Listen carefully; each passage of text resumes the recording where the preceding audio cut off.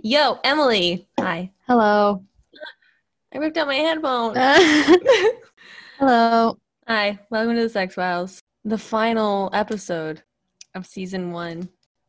Hmm. Hmm. It's so weird because I'm on my period and I really don't want to be perceived right now. And I'm just realizing this as we press record. Oh, if you want to wait, we can. No, we're doing it. Are you sure? I'm positive. Okay. If you feel at any point, we can always stop and do the rest later. Okay, thanks. I appreciate you. Yeah, you're welcome. Anyways, how's it going? How's life? You know, life is fine. Life is just fine. I think we're so depressed because every time we say, how's it going? We just say, Well, listen, we're in the middle of a pandemic. It's just real. It's real. Yeah. So we have... How are you? Well, time out. How are you? Oh, I'm okay. Okay. You saw. I've cried once today, so it's Off to a good start. It's only noon. Anyways, so this is gonna be an episode. This is gonna be an episode because hear me out. So this is gonna be the episode to end all episodes, which is actually correct because this is the last episode. So it's true. We're gonna be real killjoys in this episode. Like, Emily's cracked the show, so I don't know if there's any even moving forward after this episode. But also, the curious cat that we're talking about is a hefty question. It's heavy. It's heavy. So, okay. I wanted to start off by saying we get lovely DMs all the time, which are incredible. And they make our little days. But we also get a lot of DMs that are like, did you get our question? Here, let me send it again. And wanting an urgent reply. And so this is just a gentle reminder that there's just two of us here. Just two little old gals at home with their mics. And if you want quicker replies, then maybe kick us some change and it'll put a fire into our asses. Open your wallets. Open your wallets. Because right now we have other jobs that suck. So, yep. Because truly thinking about it, with our listener support link that we'll include at the bottom, it's I think there's a few different options for what you can do, but one of them is literally 99 cents and it's 99 cents a month. So that's 99 cents for 8 hour-and-a-half long episodes. Seems like a good deal to me. It seems like a steal. Or you can be really lovely and do $5 a month, $2 a month. I think you might be able to pick. I don't really know how it works, but any money to help support our because we're giving you a lot of emotional labor here. So anything to support that, we appreciate greatly. Yep. This is our mental health and our wallets. Yep. Because we're broke. Okay, anyways. And I'm trying to move, so... Yep. Yeah. All right. So how do you want to introduce this question? So we received a question on Curious Cat that was very detailed and personal. And ultimately, in order for Stevie and I to tackle this in a way that was healthy for us, but then still very informative and calling out what it needs to. We basically kind of tried to split it up. So throughout this discussion, we'll kind of split it up based off of how we formulated the answers to these. So periodically we'll be reading like direct quotes from the question just so that we can keep on track and we can address different issues that were brought up in the question. And then we'll kind of discuss from there. Sounds good. Yeah. Do you want to start us off? I would love to start us off. Sure. The first part that we kind of took out was, let's just preface, this question was about race. This question was about what quote unquote white guilt that one may feel and the like. So the first part of the question said, I am white, and whenever you guys talk about white people and the oppression they put onto people of color, it really triggers me. So This is going to be some very tough love, but it needs to be said in that way because this is nothing to fuck around about. Yeah. So if facing your whiteness and the privilege that it affords you and your hand in oppression makes you more uncomfortable than the outrage you feel at the actual oppression that people of color and Black people face, um, take a step back and sit with that feeling for a very long time, and really break it down. The accusation of racism, and the perception that you are an oppressor should not trigger you more than actual racism that people face. Mm-hmm. And this listener mentioned a trauma that she experienced in relation to all of this, and this is not dismissing that at all, but take a step back and recognize whether or not your trauma is rooted in abuse or bullying or whatever you want to call it, or whether that trauma is rooted in a race-based discrimination or, um, a microaggression Mm-hmm. or something like that, because there's a huge difference between those two things. Yes.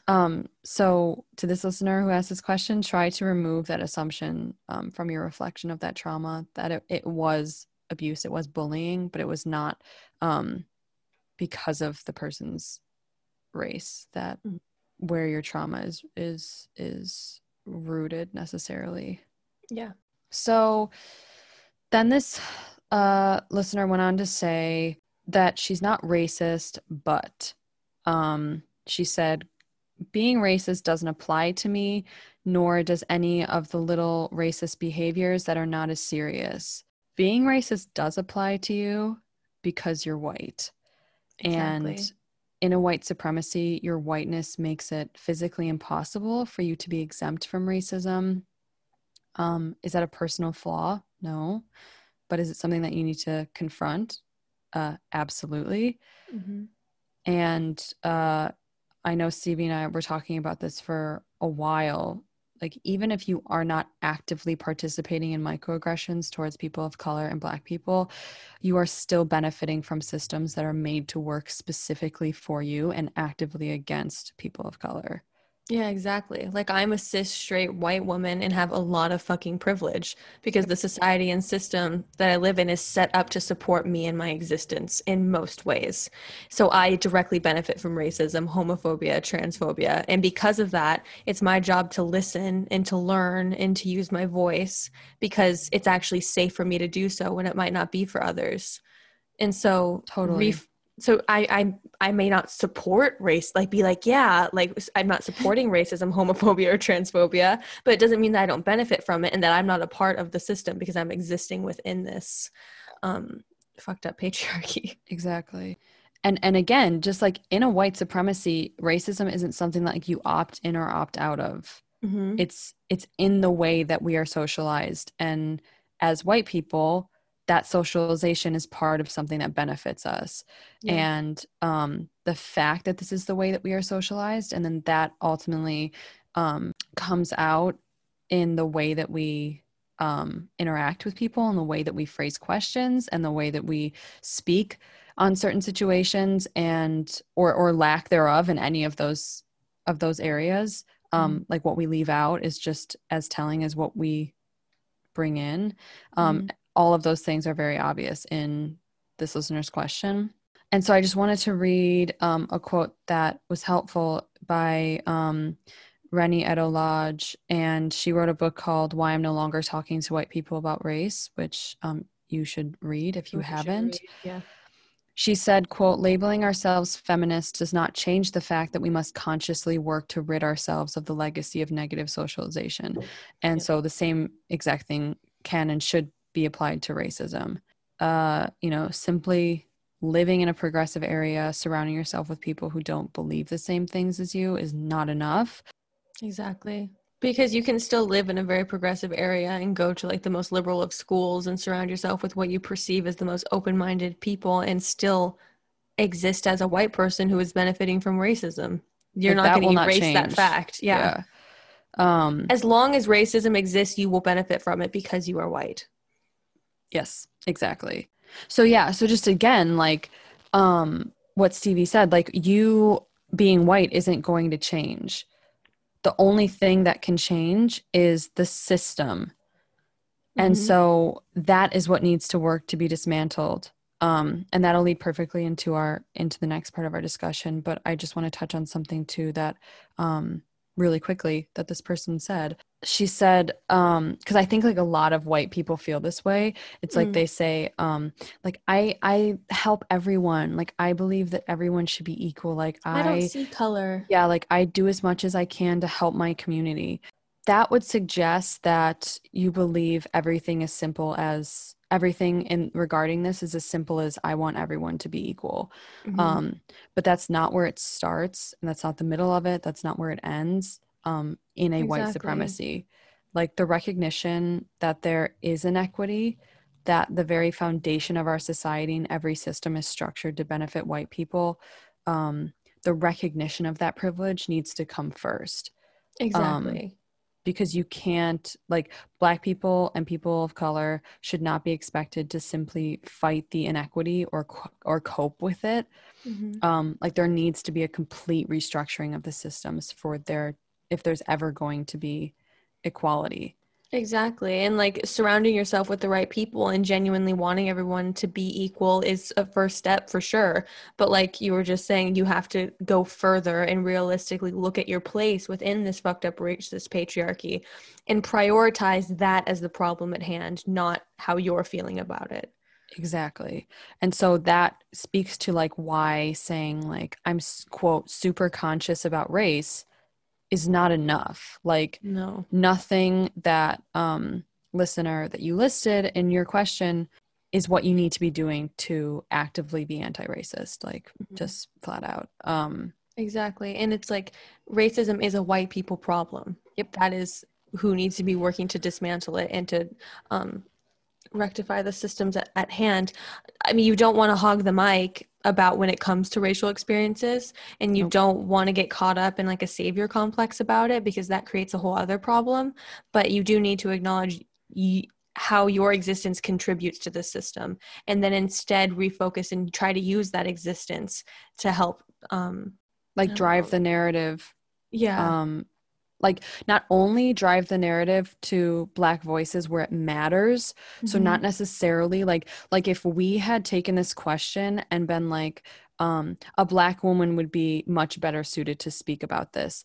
That's not it. Like it is not, Yeah. we'll get into this more later, but like it's not a Black person's responsibility to explain to you why you are not doing enough to be anti-racist. Like Yeah. Exactly. that is our work to do. Let's um let's say like if we got a question about um experiencing racism and in navigating that, then yes, a Black woman would be much better suited to speak on this. But because this is about white guilt and yep. how white people are dealing with it, like That's our work to do. Yeah. So again, that just comes from sitting with all of this and analyzing your place in all of this and when it is appropriate to pass the mic on to a person of color or a Black yeah, person, and not when that does not include when you're feeling white guilt and feeling yeah, like that burden belongs to people of color. yeah. So perfect transition. That was a large part of this listener's question, was Mm-hmm. essentially she said, how do I deal with white guilt? How would you give someone who is a part of the oppressor group, in parentheses, who doesn't oppress the oppressed group, end of parentheses, advice on how to erase their white guilt? Um, I think you need to reframe in a lot of ways in a lot of ways. because one, you do oppress the Yeah. oppressed group, Yep. just your existence does. And I think that the biggest issue with the whole message is that you frame the most dire issue to be at hand to be your white guilt and not the racism, like you were saying in the beginning, Emily. And I think once you reframe that, you'll be able to separate yourself from that martyrdom and do the actual work that needs to be done. But Yep. you have to prioritize the issues at hand. Yeah. Like you are an oppressor. Yeah. That just, there's no escaping that at all. That, and like we said earlier, like that will never change. Your whiteness will never change until the system changes. So if you feel that bad, work to change the system. Yes, exactly. Um, Because clearly you have a conscience. Like, totally.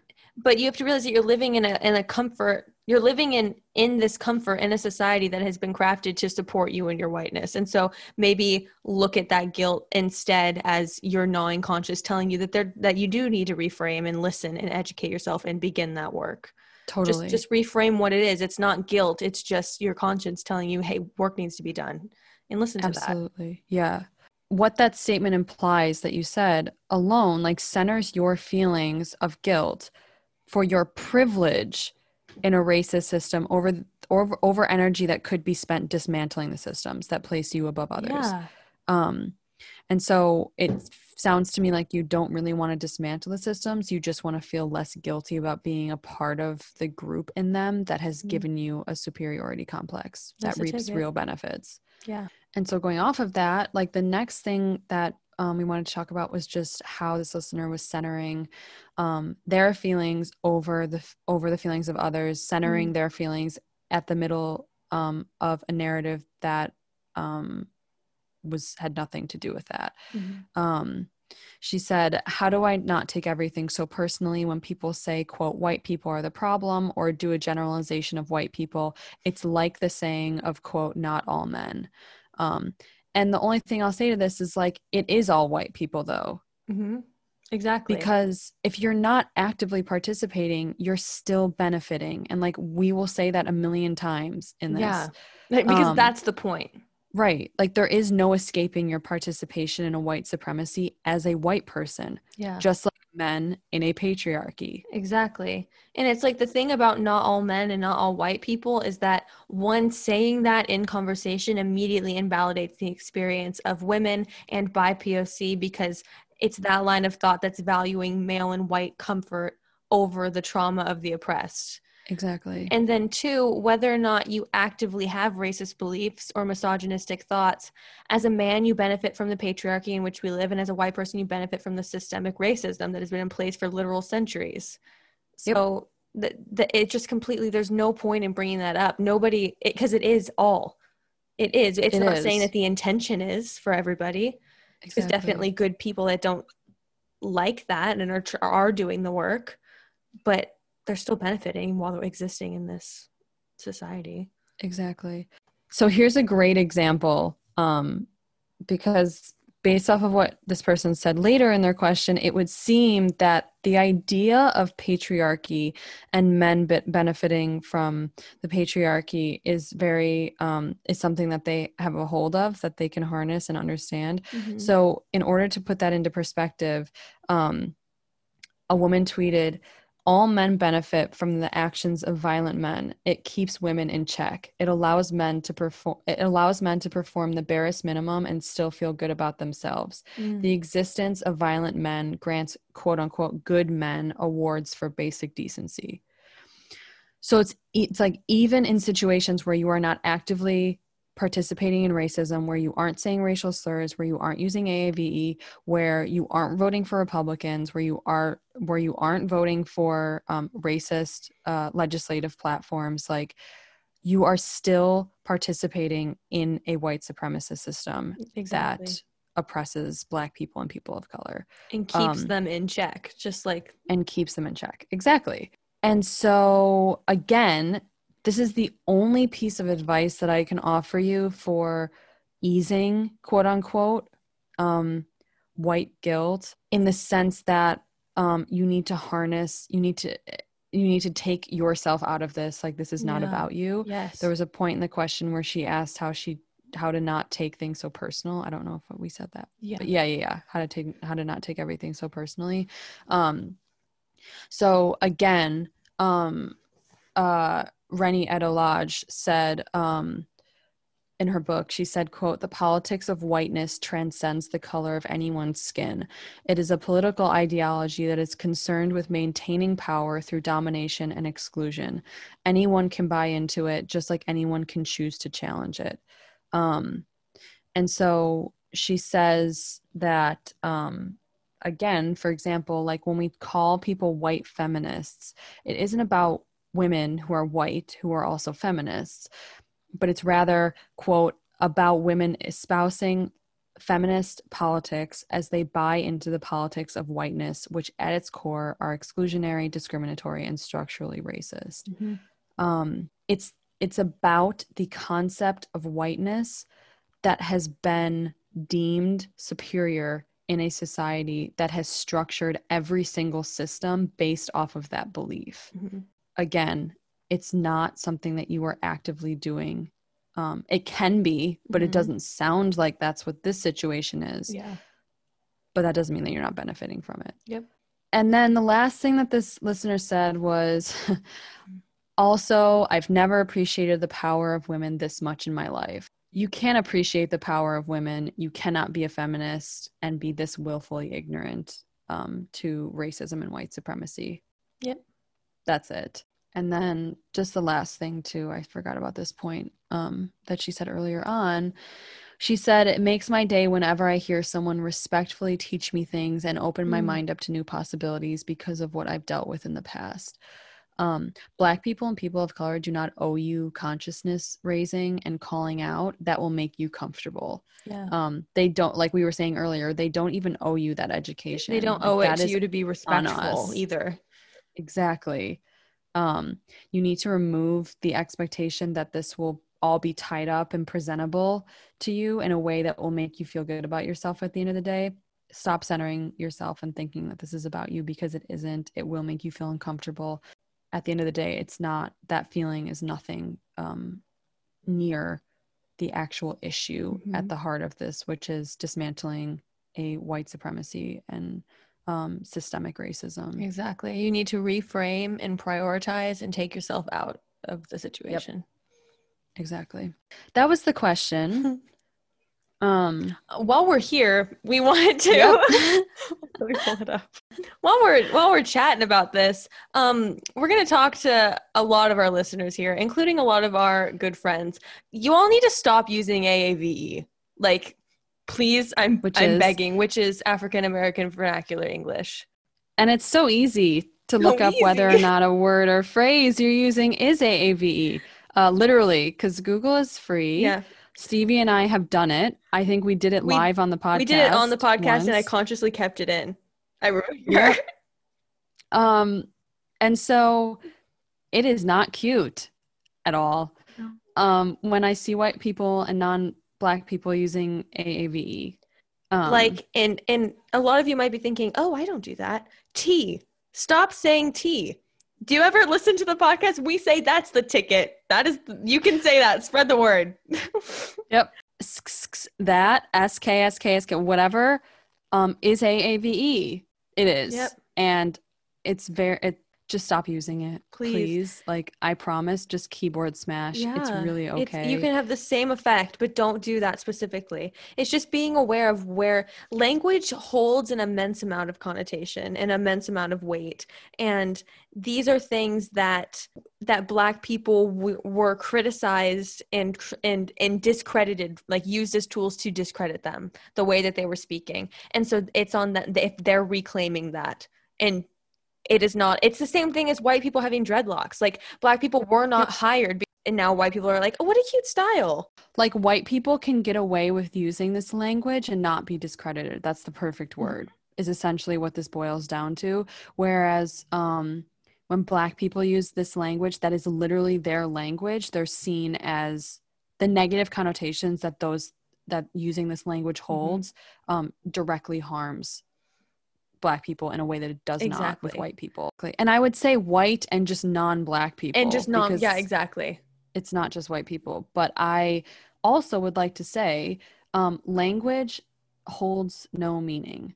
We assign meaning to languages. That is fundamental linguistics. Yep. And so before you start saying it's a word, how does it belong to someone? That is that is foundational linguistics. Words have absolutely no meaning except for what we give it to them. Except for what we assign them. Give it to them. Good, Stevie. I have an English degree. And so just please stop using these words. It's not truly, it's really okay. And this is not us calling you out. This is truly us calling you in and saying, we are still learning. Yeah. We've said stuff and you 100%. just look it up. Exactly. Just be conscious. And you recognize that took a misstep, you need to be more conscious, and you move the fuck on. And that's it. And then the last one also, that's AAVE that we see all the time. And the reason we chose these three, like, please truly look up a list of AAVE and just like check yourself, call yourself in, and just like, that's okay. That's all it takes, is just being like, am I participating in some of this harmful behavior and perpetuating some harmful narratives that I didn't even know I was a part of? This is a And then just very change. easy, no effort way to be aware of how you're participating in systemic racism. When we were looking up the best way to talk about this, we came across an article, and there was a really sweet comment on the bottom of one of the articles about AAVE. And our buddy Rob, he said, "I didn't even know what AAVE was in the slightest, and your article was most helpful. I never really considered this as a language or a dialect, but more a group of colloquialisms. The examples have really helped educate me and made me challenge my own prejudices. I sincerely thank you." Be like Rob. Be like Rob. That is okay? exactly how you handle it. That's exactly how you handle it. And I just repeated everything you said because Stevie is so perfect at saying words, but it's true. So the last one, and the reason, again, we chose these like couple ones is because this is what we see, like, and it's often framed as like stan language. Yeah, exactly. There's like a weird overlap there where it's become viewed as very associated with like stan culture. And exactly. And the last one is period with a T. Don't do that. It's not for you, sister. It's not for you. Yeah. Not sis. Not sis. Not sis. Sister. Yep. Girlfriend. Anything. Like, honestly, how fun to come up with words that are like for you. Exactly. Like, how fun to go through, like, bring back like hot goss. Like, why not? Yeah. But how fun to like rebrand your own like way of speaking. Exactly. Probably the colonialism in white people. Yeah. We do have a history of that, don't we? Taking things that aren't ours. I'm joking. A little bit. And so again, this is us calling you in. This is not calling you in. This is not acting like we're, perfect, because we are not. We are still learning ourselves, but we are doing this because we want everyone to be better. So a couple of things that we can also recommend: some articles, some books, and then follow at No White Saviors on Instagram. That's a good account. The book that we mentioned earlier, Why I'm No Longer Talking to White People About Race. Another one is Me and White Supremacy by Layla Saad. Some articles are How White Women Use Themselves as Instruments of Terror by Charles M. Blow. And like, we will link all of these obviously in the thread. Yeah. But if you wanted to just look them up, you could do that too. 5 Ways White Feminists Can Address Our Own Racism by Sarah Milstein. Why Our Feminism Must Be Intersectional and 3 Ways to Practice It. And again, like, we're doing this based off of both race and feminism, because this is a feminist podcast based in feminism, and white women often are blind to our own racism whilst claiming to be feminists, which cannot work. And that last one is by Jarun Yujaran and Jamie Utt. Yep, that's perfect. And then I have a few screenshots of like that ones that the Boise State Writing Center did. That's just like everyday things that are indeed white privilege that might be useful to read through, as well as a little like chart of overt white supremacy that's socially unacceptable, and then all of the covert white supremacy that is socially acceptable, like things that you might do on a daily basis that you might not realize, if you want to include those as well. Love it. Yeah, let's do it. Bitch, this is our podcast. What do you mean? Cool. Okay, let's get into the episode. Which honestly, here we go. sort of like side shuffles up to that discussion perfectly. Yeah. So the episode is Erlenmeyer flask, which I thought was going to be some like really cool. I didn't know what that was at first. Oh. So I thought it was going to be like some cool like meaning, but it's literally just like It's a the flask. bottle, yeah. Like a yeah. Me, theater and English major, has never excelled in science at all. Weirdly remember really vividly learning what the Erlenmeyer flask is. I was That's like, so oh, that interesting. specifically shaped flask in chemistry. Like why that stuck in my brain? I don't know. Interesting. Anyways, this is the last season. This is the last season. I wish this was the last. This is the last episode in the first season. What a journey. And wow, they really cram every single thing that you need to know to understand. I say that very lightly. The rest of the entire show, One episode. all in this episode. The last 2 episodes, nothing happened. Born Again, fucking what's his face? Roland. Nothing Yep. happened in those episodes. You could have sprinkled some of this in there. Jesus. I think honestly, they were all having a crisis over Gillian Anderson's pregnancy, and this was the episode where they finally settled on the trauma route. What they were, Jesus. Yeah. So anyways, this episode starts with a police chase, and these cars are flying through the air. They are literally flying. It's truly wild. They wings pop out of the car. So the dude who's being chased goes to a shipping yard or a pier, if you will, or a harbor. He gets cornered, gets out of the car. Police start beating him, but then he starts beating the shit out of the police. And as more officers approach, they just run at him with batons. Batons, not guns. And then it's a taser. Batons. Yeah. Because I guess they don't see a white man in a cable knit sweater bludgeoning officers with batons as a threat. No. Anyway, so as Stevie said, our fugitive gets tasered. Nothing happens. Doesn't faze him. He runs up the pier. And he gets or like shot in the nipple back. clamps. He's like, what the fuck is that? Literally. He's like, not right now.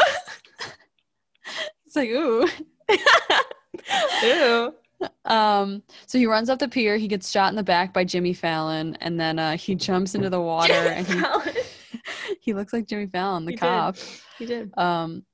And jumps in the water, disappears. There's no blood, no body surfaces, nothing. The only thing that's left is some green goo on the pier. Yep.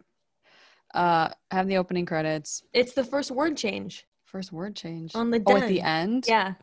Really? What does it say? Trust no one. I skipped past that. What does it normally say? The truth is out there? Yeah. Interesting. The first time that it changed. Because, sometimes they put shit in German up there and, like, whatever. That's what I thought. But then, yeah. So every once in a while on, like, a hefty episode, they'll put something new. I always watch the theme song because I like to dance to it. Anyways. Nice. So we have a sleeping Mulder. Deep Throat calls him, tells him to watch Channel 8, asks him what he's wearing, hangs up.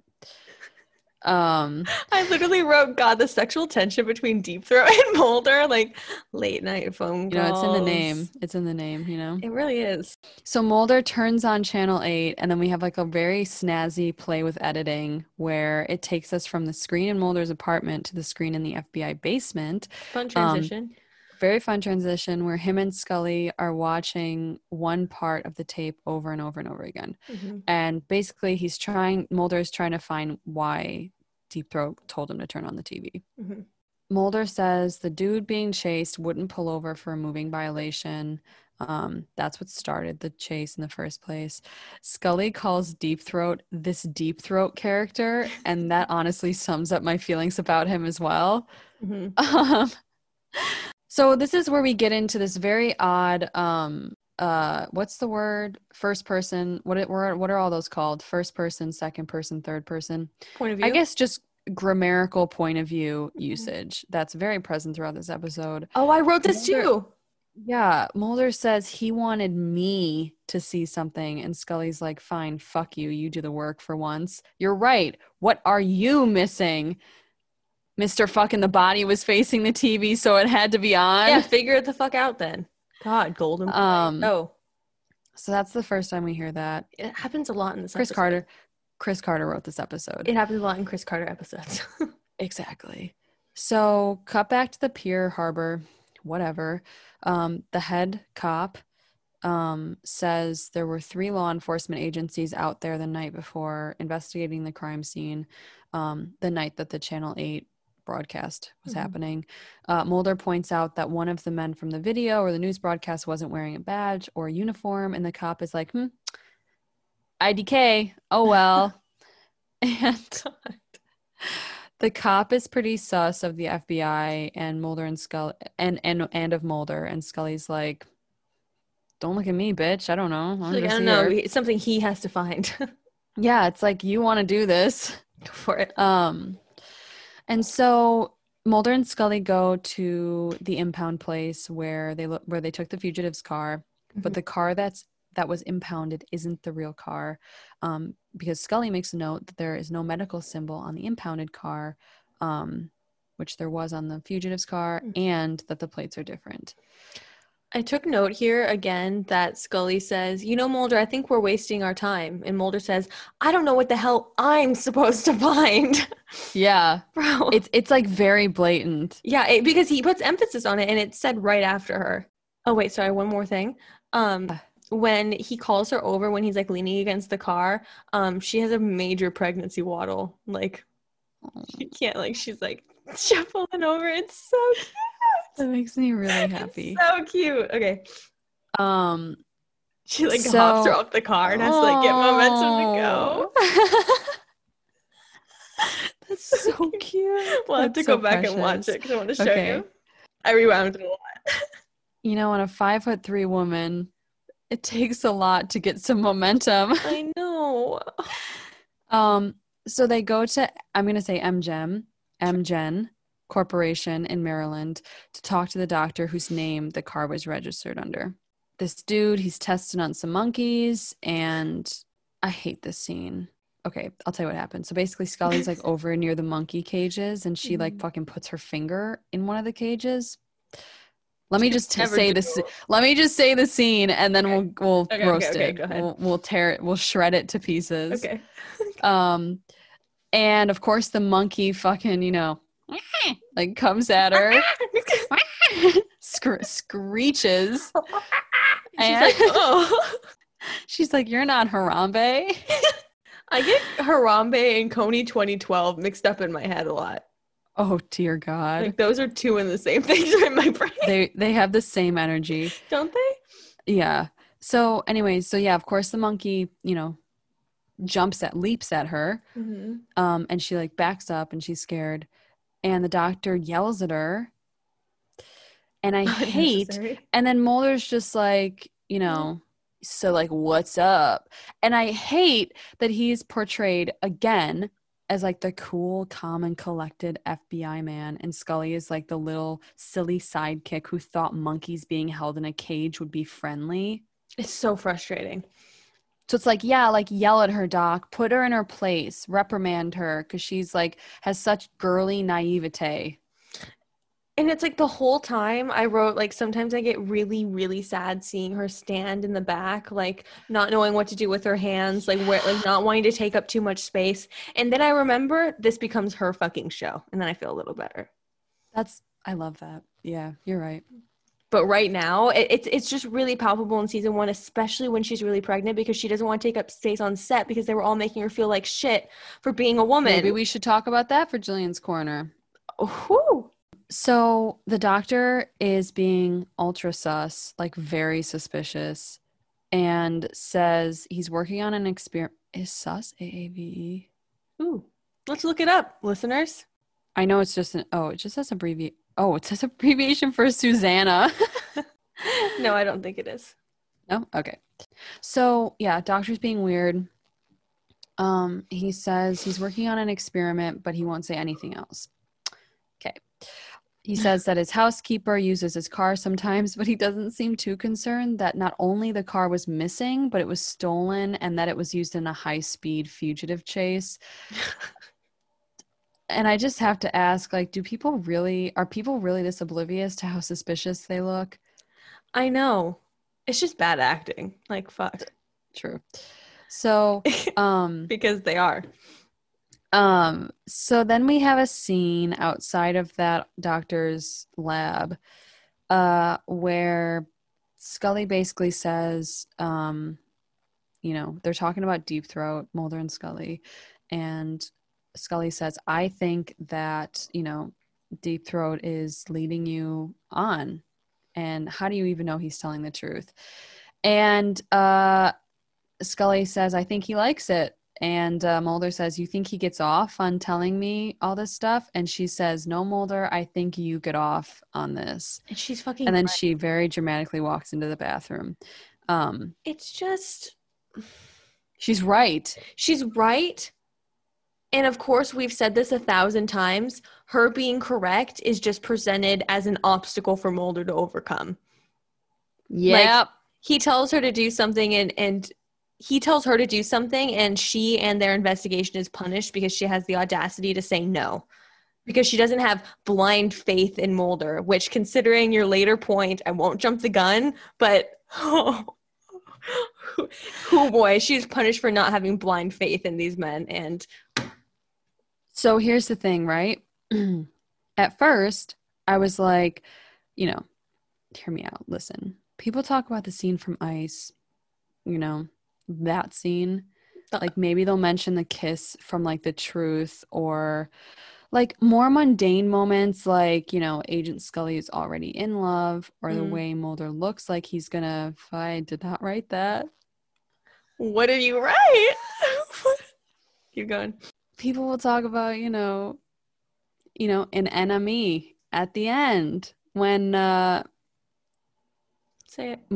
After she comes back, after Scully comes back, and Mulder's standing in the doorway, and my throat just got so dry. Please just say it.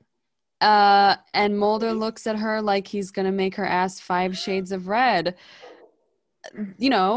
Those are typically seen as the hottest scenes between them. But no, this is hot. This is the hottest scene in the entire show. Good night. Show's over. Yep. And then I also just want to say, like, in this moment, Scully says, like, I'm not doing this anymore. We're going off of the tiniest hunch, which, like, weird line of plot choice for Scully, who literally just solved a case because she went off of a man's hunch as well as her own hunch. But we love consistency, right? Yeah, we move. And it's just, like, thinking realistically here, how the fuck does Mulder expect her to trust this man with a nickname made up by a prepubescent boy who has admittedly lied to them before? She's never fucking met or spoken to him. Because she's a woman she's just supposed to follow? Like, how dare she question not only one but 2 men's judgment, whatever. Yeah. I hear you. It's just... But yeah, Scully's like, I almost just got bit by a monkey, all because some man is toying with you with your lust for the truth because you get off on chasing things in the dark. Like, oh, that's sexy. That's so hot. But then I was like, no, feminist killjoy hour. Yeah.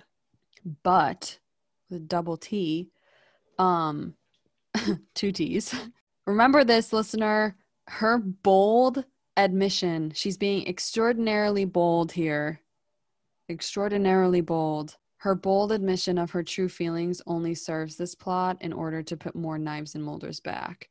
Like, to make Mulder more of a fallen and berated soldier of the truth. Because then that makes his triumph all the more grand when even his partner dismissed him to begin with. And she will be reined in for it. This episode made me so mad. I don't know if it was the fact that I watched this, like, in the middle of the night last night and, like, I was just, like, raging, but I truly was so furious the entire time. Yeah. So then Mulder goes home. As he pulls up to his apartment building, Deep Throat fucking pops out of nowhere. Mulder actually listens to Scully and tells Deep Throat to stop jerking him off. But then, of course, Deep Throat is like, Why, past Emily, did you role play this scene? You gotta keep going, please. Can I just send it to you? Do I have to say it out loud? You want me to say it? Yeah, send it to me. I'll read it. Emily's embarrassed that she wrote a note, so I'm going to read it for you now. Yeah, I don't really like viewing Mulder in a sexual way because he's a professional man. And those two things don't really click in my head. That's really fair. I don't understand how a man can be sexual and also I professional. know, right? I don't get it. So, and also be taken seriously. So, okay, so this is Emily's note. So Mulder actually listens to Scully and tells Deep Throat to stop jerking him off. But then, of course, Deep Throat is like, baby, I know you like it this way. You've never been closer. which is actually what he says, by the way. That's actually what he says. I know, but in this context, I'm bright red. It's almost over. Come on. Just do the last part. Baby, I know you like it this way. You've never been closer. Keep going. So, of course, Mulder is like, shrug shoulders. Okay. Oh, my God. I was just saying it's really funny that Mulder and Scully were just joking about Deep Throat getting off on something, and then Deep Throat is like, you've never been closer. Literally. I was just overheating. Because I can picture it. I don't. Yeah. Okay. You can picture Mulder in that I can't. Scenario? Really? I can't.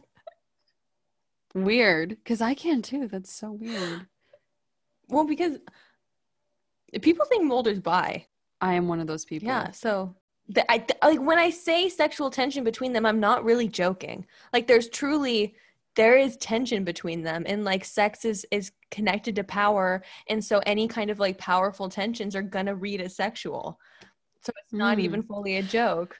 Actually, do I think that I think Scully is bisexual, but I don't know about I guess I do. I do. I don't know. We've thought. Yeah, I haven't like thought about it critically, but he definitely has sexual tension with Deep Throat. Like that's not even a joke. And with Krychek. Yeah. So maybe it is. I don't know. Anyways, but I thought it was interesting for another day. that Mulder's relationship to Deep Throat parallels what is originally intended to be Scully's relationship to Mulder, something that requires blind faith. Totally. And and then when the submissive party questions legitimacy, they're punished for it. And so it's like Scully doing that to Mulder, and then Mulder doing it to Deep Throat. Oh my God, that's so smart. Right? You're so smart. No, you are, because you just had me have a realization about sexual tension. So thank you.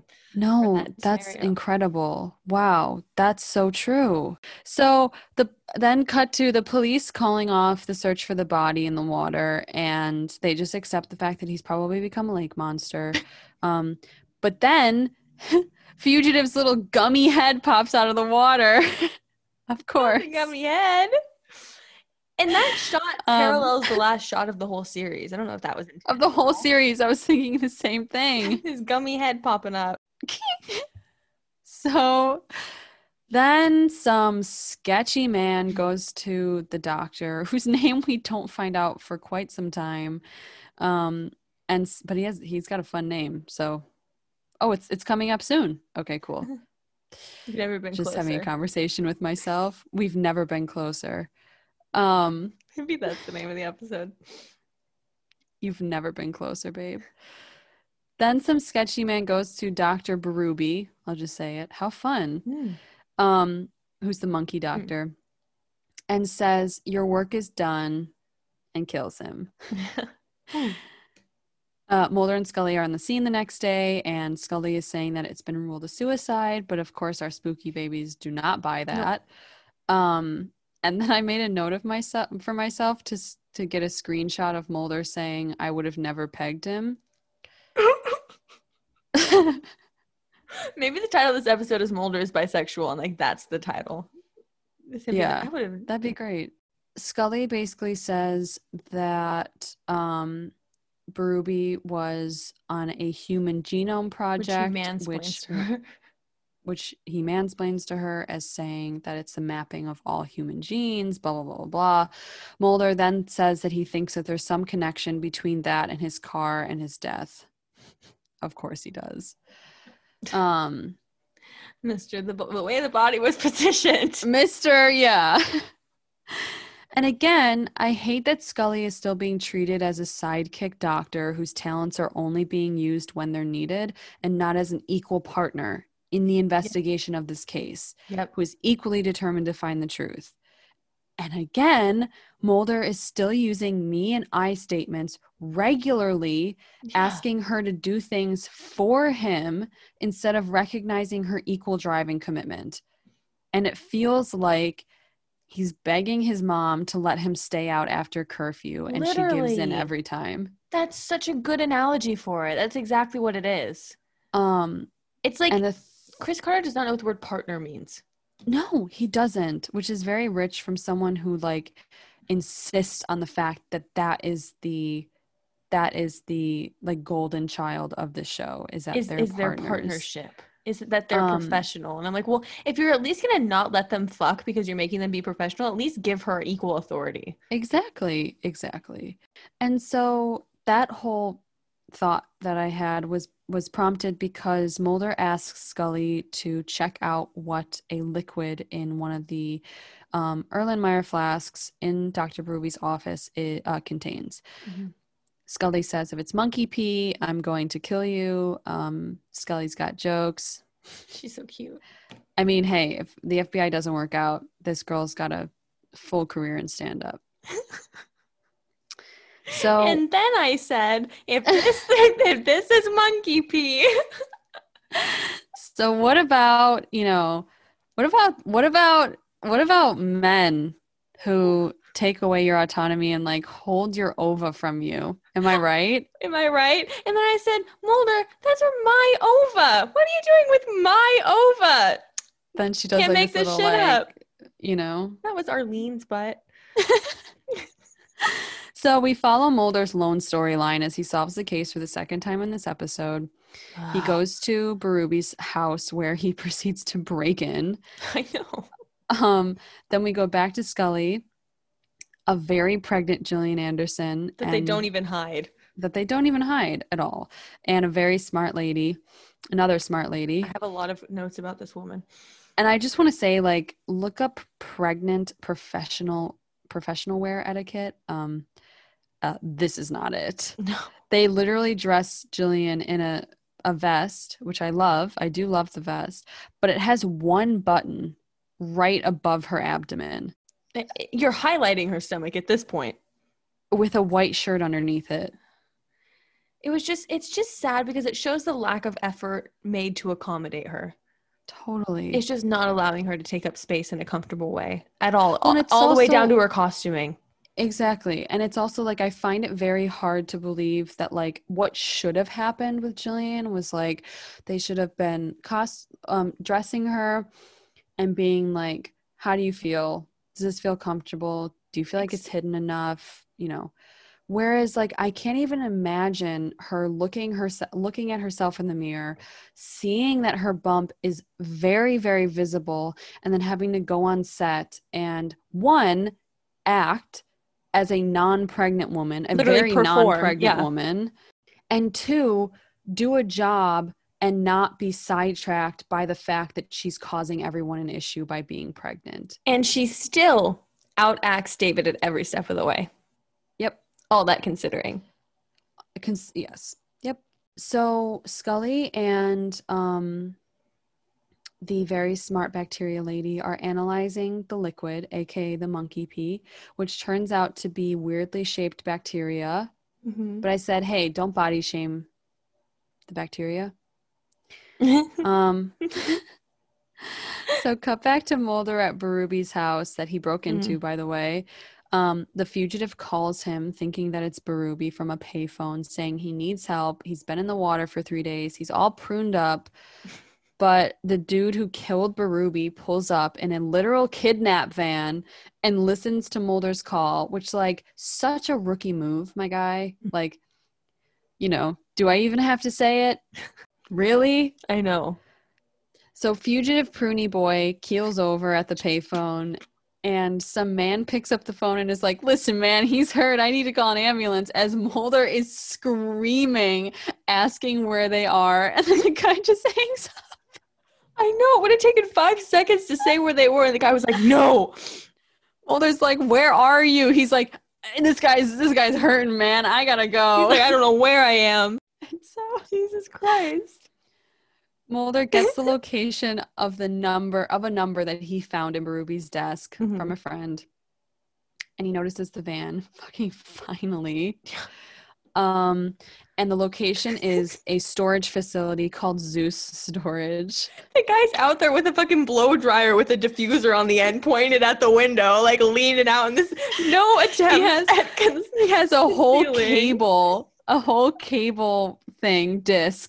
Giant headset, like, and like that's the thing too. It's like I feel like neighbors don't exist in X-Files world. No, definitely not. Like if I pedestrians, if I saw someone pull outside of my neighbor's house and put an entire cable dish outside of the window and point it at the window with headphones on. Maybe we should go check that out. So yeah, cut to the ambulance. Prune Boy is now blue. He's got a pneumothorax, which I had too. I don't want to brag, but like complete pneumothorax. Right Sisters. Here. Look at Sisters. You guys. They poke him because basically what happens with a pneumothorax is all of the air in your lung escapes and your lung shrinks down to this little size. And so in order to get all the oxygen out, I had to have a chest tube, but these people just poked a hole in this man. Oof. Which, like, now that I'm thinking about it, like, if that actually worked, why didn't they just do that with me? With like a needle? Yeah. I don't know. Maybe that's only like in emergency situations when they don't have all the equipment because it's less safe. True. Maybe. I'm guessing. I know nothing about hospital medicine. So they poke him and that emits some sort of gas that literally kills everyone in the ambulance. Mm-hmm. Prune Juice escapes the ambulance. He runs away. He's got his nice cable knit sweater back. Scully calls Mulder, tells him some very smart science stuff, and says essentially that Berube was cloning shit to then inject it into something living, and that's called gene therapy, what he was doing. And so I just made a note here that I really felt like this episode was going to be pivotal for the rest of the entire show. So I was really paying attention. But then I remembered it's the X-Files and continuity is about as unlikely as Scully being at an orgy. So be kind to me, please. So they hang up. Mulder's like in his own world again. And he just says, keep up the good work. Good job, babe. Gotta go save the world now. Whatever. Mulder goes into the Zeus place his friend told him about, and he finds Berube's storage locker with a bunch of bodies inside these tanks attached to computers and all these wires, and they're all naked. They're all naked boys. Cut back to Georgetown University where Scully is sleeping on a couch. No, she's cradling her stomach too. And I'm like, which I love this for our little pregnant baby girl because thank God she got to lay down. Holy shit.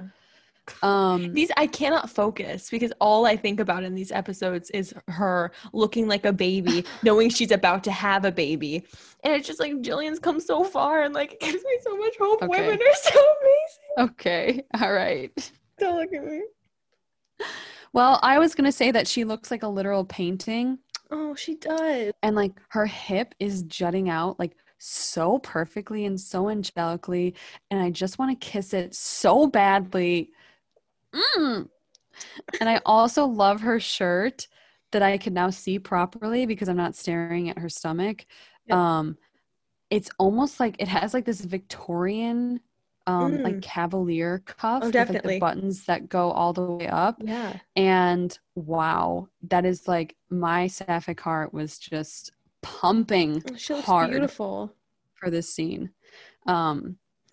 So the bacteria lady wakes up Scully. She says there's something funky about this DNA and it's something that exists nowhere in nature and therefore, by definition, is extraterrestrial. So this doctor is an incredible actress because 99% of the time when these men are given crucial lines and scenes that explain plot and progress of the show, I have no fucking clue what they're saying.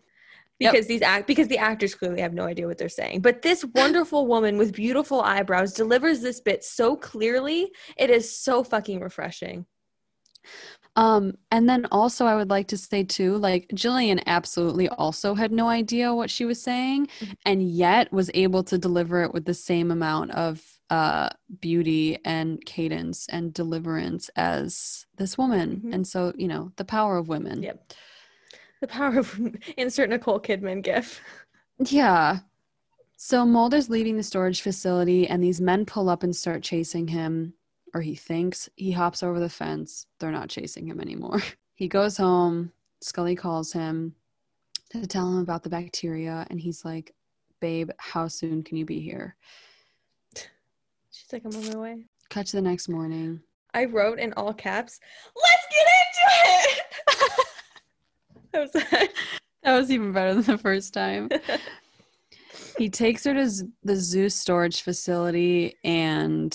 Take it away, Papa. Finally, let's talk about female martyrism.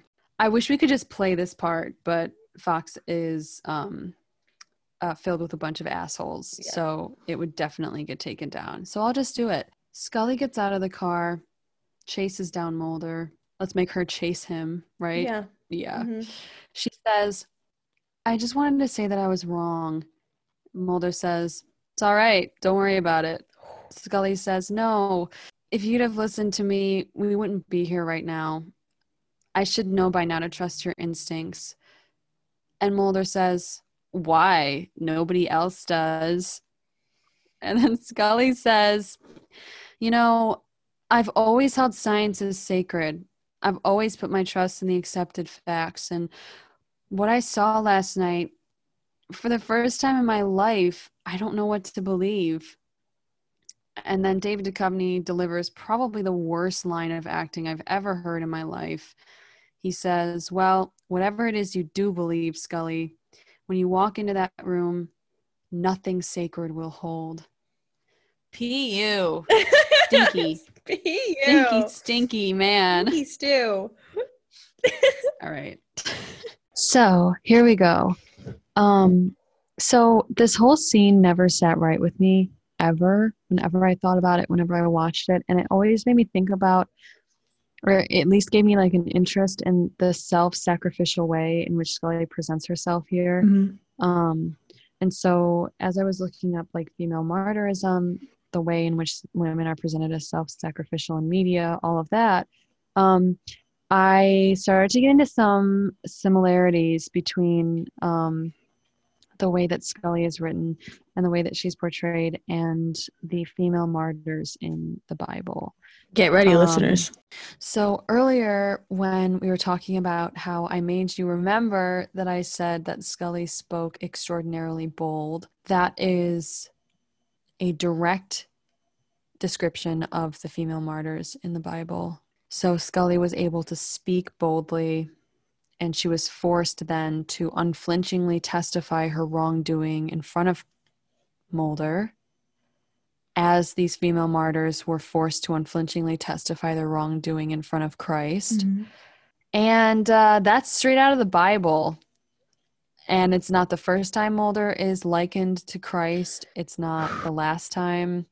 And so I just kept asking myself, why does Scully have to serve her wrongdoing or her actions to Mulder and kill a part of herself in order to have her voice heard, to have her voice magnified? The suffering that she endures is what magnifies her voice. And that is a direct correlation to the biblical female martyrs.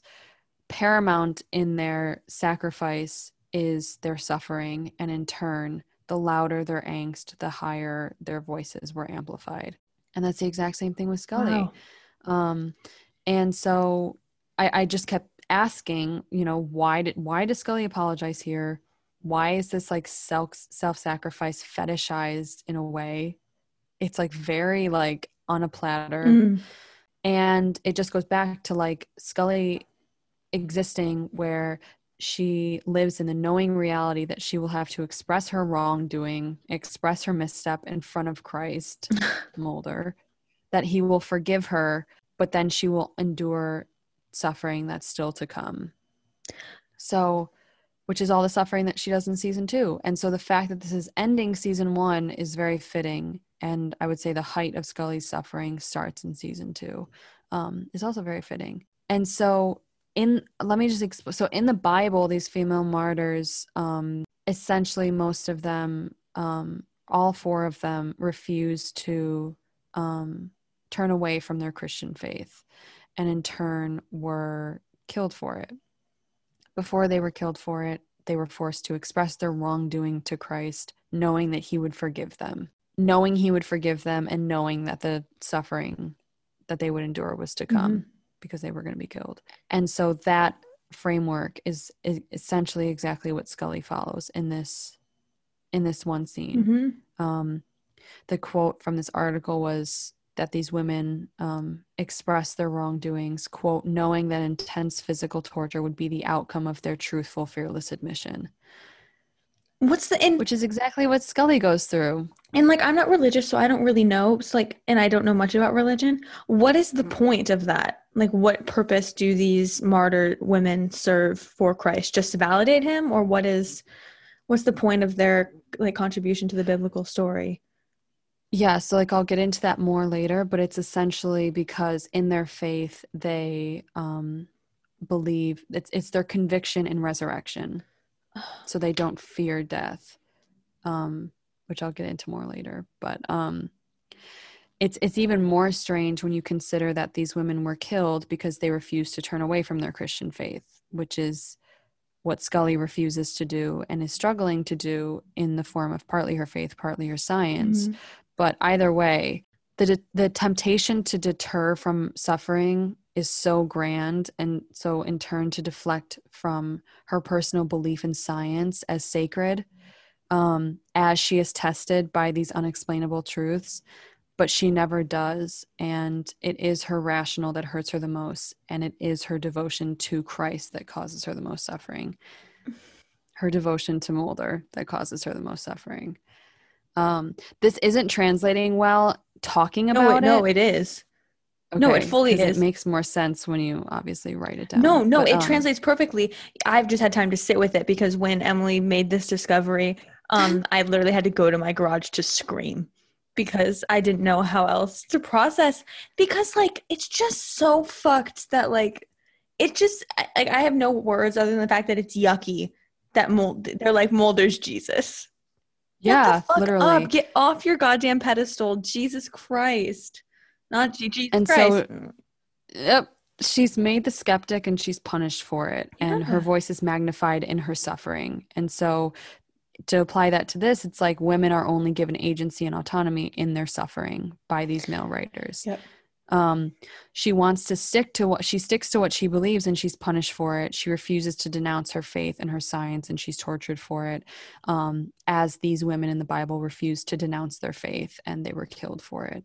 And so when we find that the strength of Scully is not through her autonomy, but through her suffering. Like one of the female martyrs, Blandina, who was tortured in the Bible for not recanting her faith, and a historian who witnessed her death said, quote, Blandina was filled with such power as to be delivered and raised above those who were torturing her by turns from morning till evening in every manner.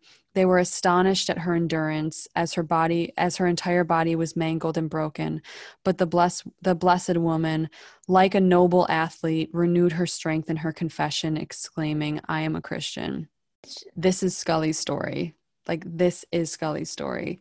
It just gets into the feminist narrative of the strong woman, that one as a woman who must suffer to be revered. Right. Yeah. And like women are needlessly tortured, they're needlessly traumatized, and then they are revered in their ability to persevere through that. Just another thing is like Blandina's suffering was quote inspired the combatants with great zeal, which essentially just means that like she inspired others to not recant their faith. Wow. Despite the suffering that she went through, which is like the whole false feminist narrative of the strong woman that, like, you know. That's so interesting because she absolutely inspires generations of women. But it's like, what Exactly. are we admiring the way that she was? I mean, like, Needlessly tortured. yeah, because here's the thing, like, I think it is a fair thing to admire women that have persevered because so many women know what it feels like to suffer in so many different ways and to be traumatized. And so it makes sense that you look for these women who have persevered as like beacons of light to help you get out of that place, right? But it gets to like the point where I think it's fetishized and like Well, not even, idealized or maybe like a necessity and even. not even that part, not even that far. It's like the trauma even necessary in the first place? Yeah. It's traumas that could have been prevented. Mm-hmm. It's traumas at the hands of violent men. Yeah. Like, it establishes this normalcy that men will be violent, so let's celebrate women for persevering through that, Yeah.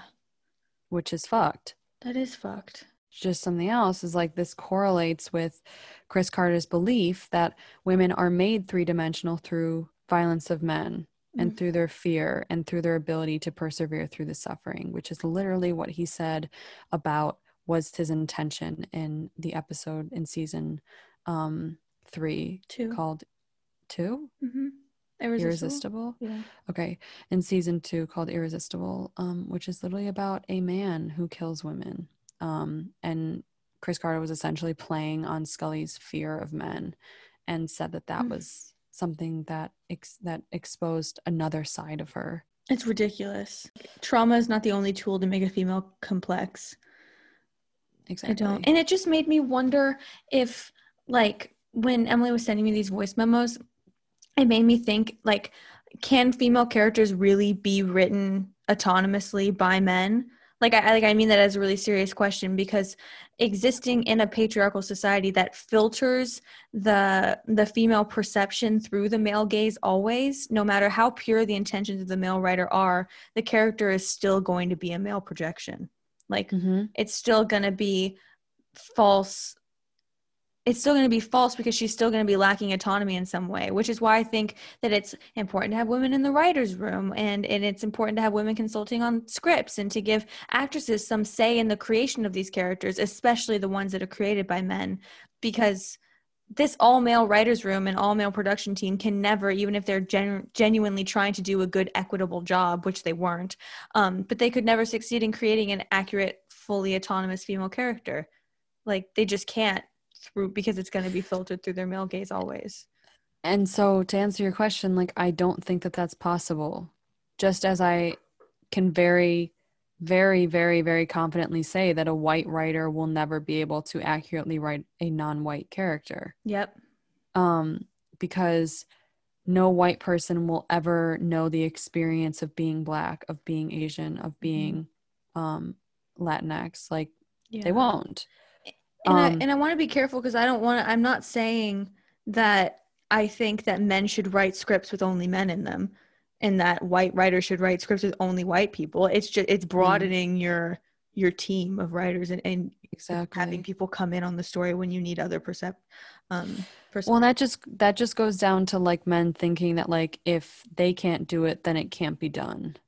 Yeah, Like absolutely. naturally, if you don't have the experience of something, you invite people who do. Mm-hmm. But that's such a male lens to be Yeah. like, well, if I can't write it, then it's not being written. Mm-hmm. And then just to go back to that, like we won't to the female martyrs and like the similarities, is like we won't even talk about how these female martyrs also saw visions in their Yeah. suffering, like Scully. In Lazarus, Scully sees a vision of the man who died Mm-hmm. in her ex-boyfriend. Um, in that episode, she's also being held hostage. She's also been beaten. She's also been tied to a radiator, which one of the women who has a vision in the Bible was actually imprisoned when she had the vision. Wow. So that's a That very happens weird again in comparison. Irresistible when she's looking at Donnie Faster. She sees his face morph while she's tied up in the fucking closet. Yeah. And then also in Beyond the Sea when she sees her dad. Yeah. the thing that kind of tied this all together, which Stevie like brought up a little bit earlier, which is sorry, just I should like, have waited. no, it's okay. Scully embodies a lot of like dichotomies. She embodies a lot of like simultaneously contradicting things. I think like in her boldness, she's also made to be very modest. She's able to be a skeptic in the face of a believer. Similarly, these female martyrs embodied those similar dualities where in the Bible they were able to have those two, they were able to exist in both those ways because those two parts were held together by their devotion to Christ. In this case, in her devotion to Mulder, she's able to remain rational. She's able to remain sane. She's able to remain herself. And then in their conviction regarding the resurrection of the body. And Scully is Christian, so presumably she believes in resurrection. And in this article, the author said, quote, "It is for this resurrection truth that that the female martyrs boldly speak and willingly die, for death has no real hold over them." And in season 3, we find out that Scully is in fact immortal, and so death would have no hold over her. Wow. That's it. That's thesis material, writing about how she's actually a female martyr. Yeah. I hope that I like explained it well. You did. Again, absolutely. It's like easier to like do that in text because like quoting stuff and like all of that. But no, that was so clear. Don't. It was literally, that was so clear. Ultimately, this episode embodies this because earlier on when Scully speaks boldly, this scene serves as her forced to unflinchingly testify her wrongdoing in front of Mulder in the way that the female martyrs were forced to do that in front of Christ. Yeah. Before they endure suffering and torture, which is exactly this moment right before season 2 when Scully is forced to endure suffering and torture. It's so fucked up. That's it. Like, it's so fucked up. Like, why does Mulder have to be this fucking tragic? Like, why? Like, what's the purpose? The story of Jesus has already been told. Why do we need to see? Like, why? You're not doing anything revolutionary by doing that. It's nothing. This isn't an interesting spin on it. I don't understand. Because you cut men and they bleed audacity, and Chris Carter really felt like it was, he really chose to take it upon himself to rewrite the Bible. God, it's like he's this, or retell it at least. Yeah, he's this like male fantasy of the tragic hero that's doubted because like this is so Chris Carter fucking projecting. He's like, oh, he's doubted because he's so smart and all knowing and loyal and but in the end he comes in to save the day always. And like I know God complex is a thing, but this is a fucking Jesus complex. Like Alexa, play Phoebe Bridgers' Savior complex. God. Yeah, seriously. So Mulder and Scully, anyways, back to the plot. Mulder and Scully go into the storage facility, and of course the tanks are gone. Deep Throat comes in and says essentially people destroy shit. And of course we see again Mulder being shown just enough to maintain his belief, but not enough to prove it to anyone else but him. It's a little sexy that he believes Scully, but not Deep Throat for fucking once. Yeah. But Deep Throat basically tells them that Dr. Berube was conducting human experiments with extraterrestrial viruses and that they were too successful. He ended up creating the first human-alien hybrid, and that fugitive man is one of the 6 terminally ill patients who was experimented on.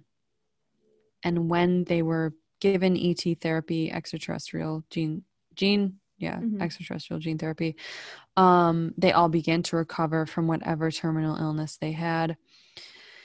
Deep Throat says that all Mulder and Scully can do now is get all of the evidence together that they can and find the fugitive man before the government does. He treats Scully like shit this whole scene.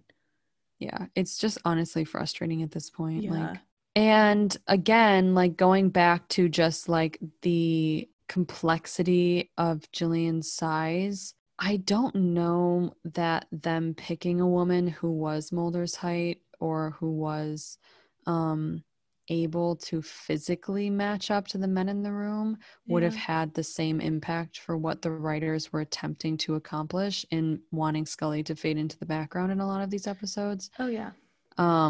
Oh, that's exactly why he picked somebody that he thought looked quote unquote mousy. And the reason I say that too, like that I brought that up, is because I just read a quote from Frank Spotnitz too, who was one of the writers, and he pointed out Jillian's size in a scene that had nothing to do with the size of them. Not great. Um, so Scully goes back to Georgetown to get the lab reports that her and Dr. Carpenter, the other female doctor, were working on. Mm-hmm. The doctors there tell Scully that, here we go, she was in a terrible car accident and died. And I really feel like this woman was kind of like the snowball for every other woman that Chris Carter kills or tortures in this series, Oh yeah, to simply serve the plot. absolutely. It's just no thought or conscience for life, for female life specifically. Yeah. And it's just like, it's a throwaway line. Like, it's one line that they give this woman who propelled the plot with her research. And it's just, Exactly. I don't give two fucks about Skinner or Deep Throat or CSM. Like, I want to know about this woman. Yep. Like, and there are so many women like her on this show that are introduced just to become casualties to this stupid war between privileged man and privileged man. Like, Yep. and there's this thing in script writing where you're advised to have a consistent to give a consistent weight to death, right? So like in some shows, like big action movies, death isn't really a big deal. Like there's lots of casualties that are just left unexplored, like on the streets when things blow up or whatever. But in some shows it's taken very seriously, so that like that any death or the threat of death is enough to build a whole story arc around. And this show that begins its framing completely around a missing little girl needs to take specifically female death more seriously if we were to even fucking care about Samantha, which is supposed to be the driving force of the show. Yeah. Which is probably why that plot becomes very tiresome, because it becomes centered around Mulder. Exactly. That's exactly it. It's that because it was never about Samantha to begin with. It was about Mulder. So Mulder goes to find the fugitive man, and he's at Dr. Berube house. He finds fugitive man in the attic, and he's killed. He gets shot in the back of the head. And the green gas that oozes from him burns Mulder's sockets in his face. The makeup's Um, gnarly. yeah, it's really gross. But then the two men who shot fugitive man tie Mulder up and they hold him hostage. They're the same men who killed Dr. Berube. So cut to Scully in the cutest fucking suit ever.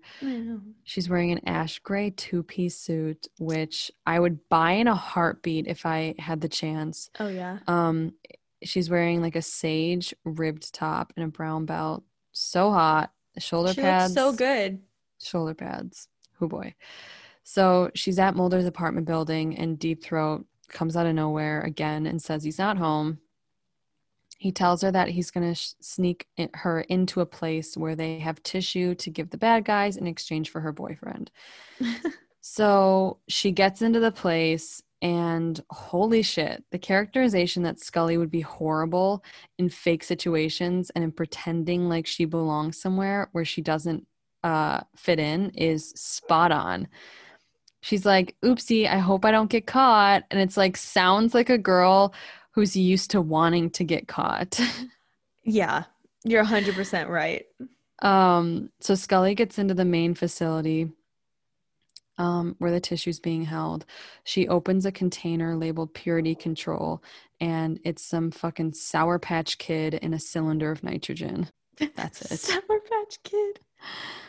That's so funny. My biggest notes from this scene was that, hey, David, this is how you act like you're actually working things out in your head and like doing investigative work. Like when like I love seeing her do sneaky smart things and her coming up with passwords off the top of her head.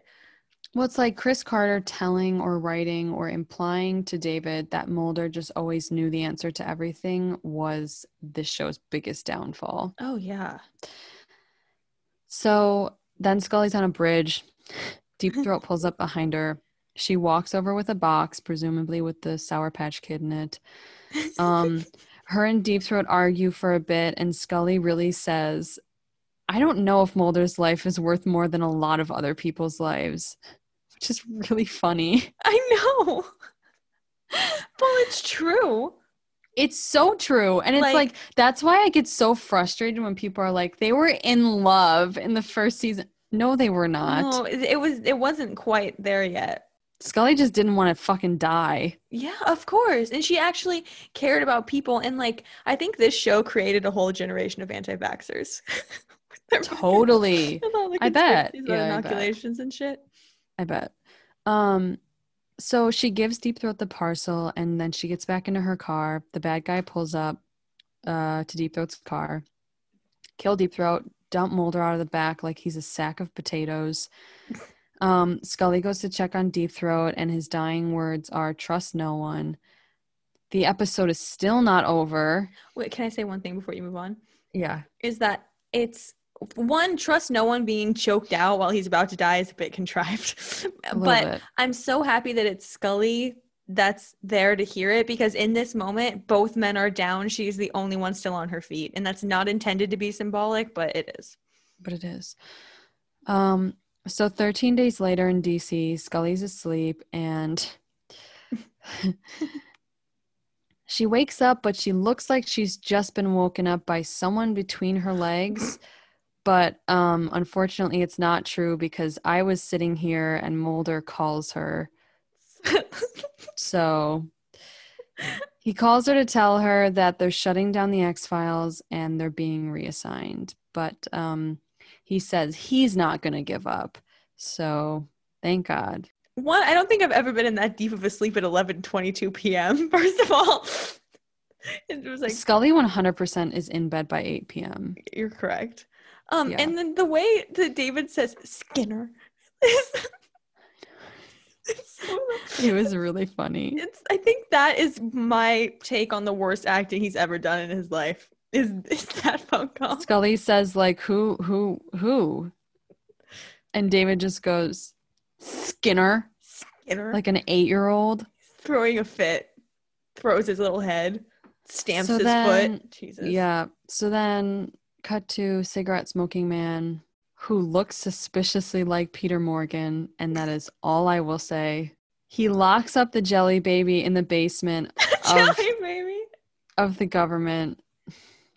Whatever.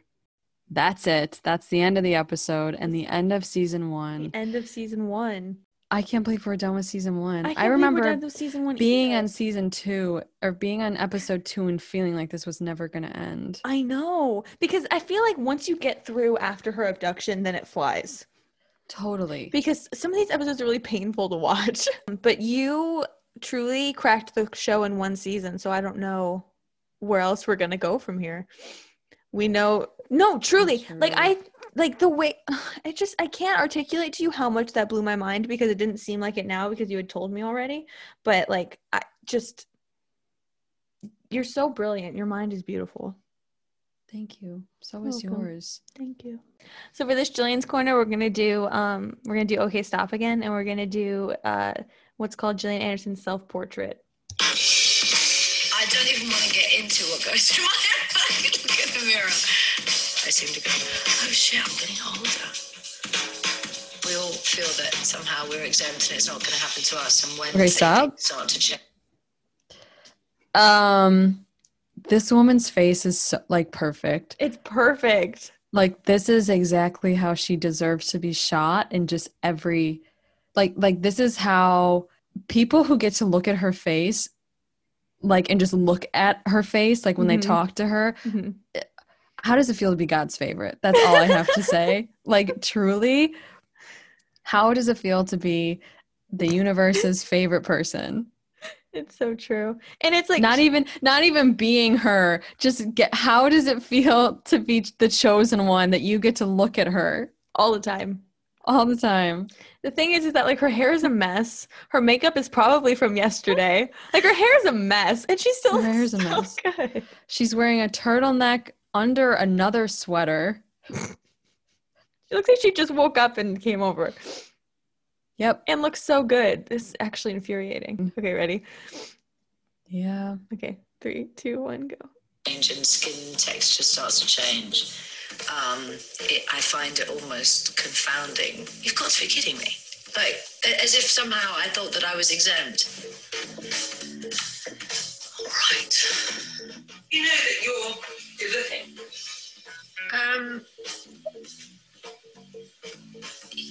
Yes. Okay, stop. That woman is us. Like, that pause was a little too long for me. I mean, just a little bit. You know how, like, it I know how it is, but it's like, you're like, come on. I understand, like, that you have days where you're, like, not feeling your best. I get that. Mm-hmm. But it's like... That's how I feel about you when you have ugly days. No, it fully is. You can't tell me how I feel. No, it's true. That's how I feel. No. You're not. You can't tell me how I feel. That's how I feel. I just don't believe that you have days like that because, no. What do you mean? You're just, like, I feel about you the way that I feel about her. That's how I feel about you is how I feel about her. It is. No. It is. Like when you have days where you say that you don't want to look at your face, I'm like, but it's the most perfect face. Like I don't. No. I'm done with my stop. Let's play. I think I've come to that realization late. Because there's so much documentation of my growing up, so to speak, I do think, God, what was I worried? Like, what was I obsessed? You know, the different obsessions over the years of feeling less than or fat or whatever issues I had with myself. It is suddenly occurring to me that I'm starting the wrong way. The first thing I think of when I think of myself is mother.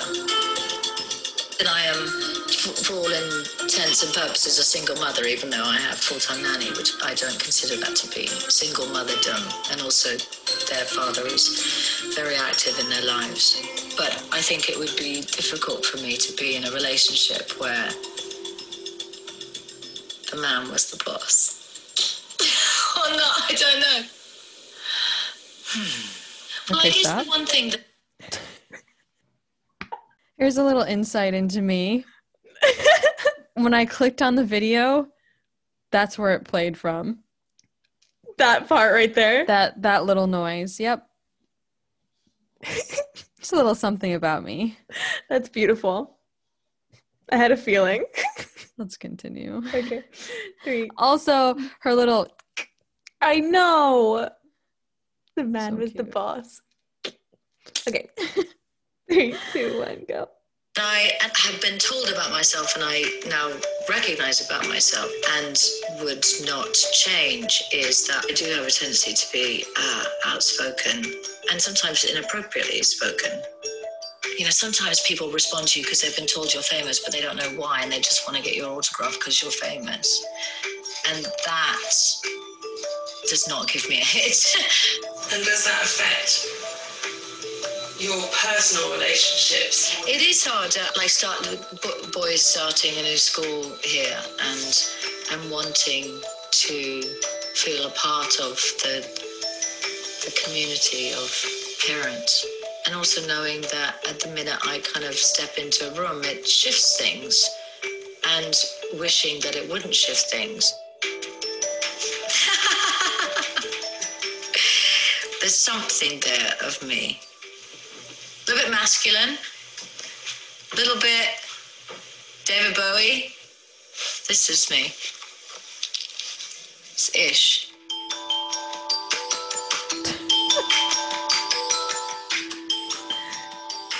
She will face at the end.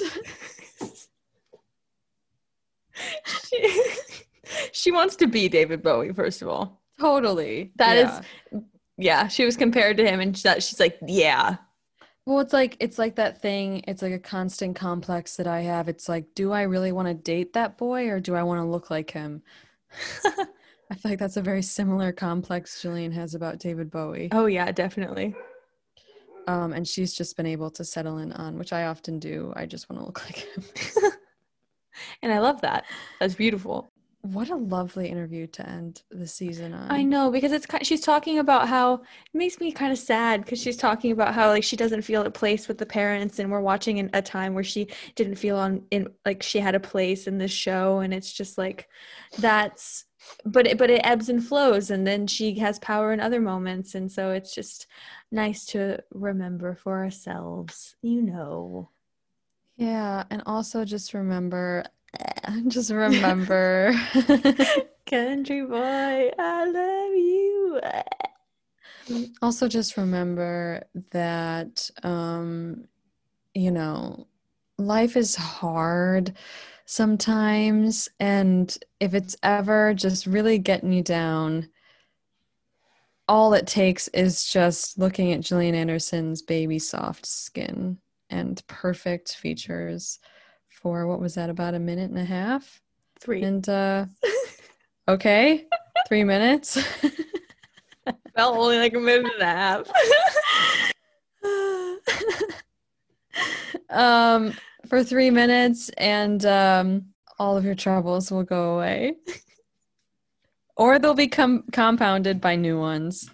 You know, it's a journey. Life's a journey. It happens, you know. But that's it. So we're going to be taking a little 2-week hiatus for the holidays, because this should come out on the 21st. So we're going to take a little 2 weeks for our holidays and for our mental health, and that's what we're going to do. So we love you. Catch up on the episodes. Enjoy some downtime. Take care of yourselves. And we'll see you back in the new year for season 2. And hopefully, I'm really counting on 2021 to bring a lot of, you know, good things. I'm manifesting. We're manifesting. So one of the manifestations is that little inappropriately outspoken bit of Miss Gillian Anderson comes back to us and to her. Full force. We want that for her to be the boss. And we love you, listeners. Thanks for being. Yeah, we love you. We made it through season 1. Yay! I know. Yay, all of us. And yeah, have fun catching up on the episodes if you still have to do that. And that's about it. Bye. Bye.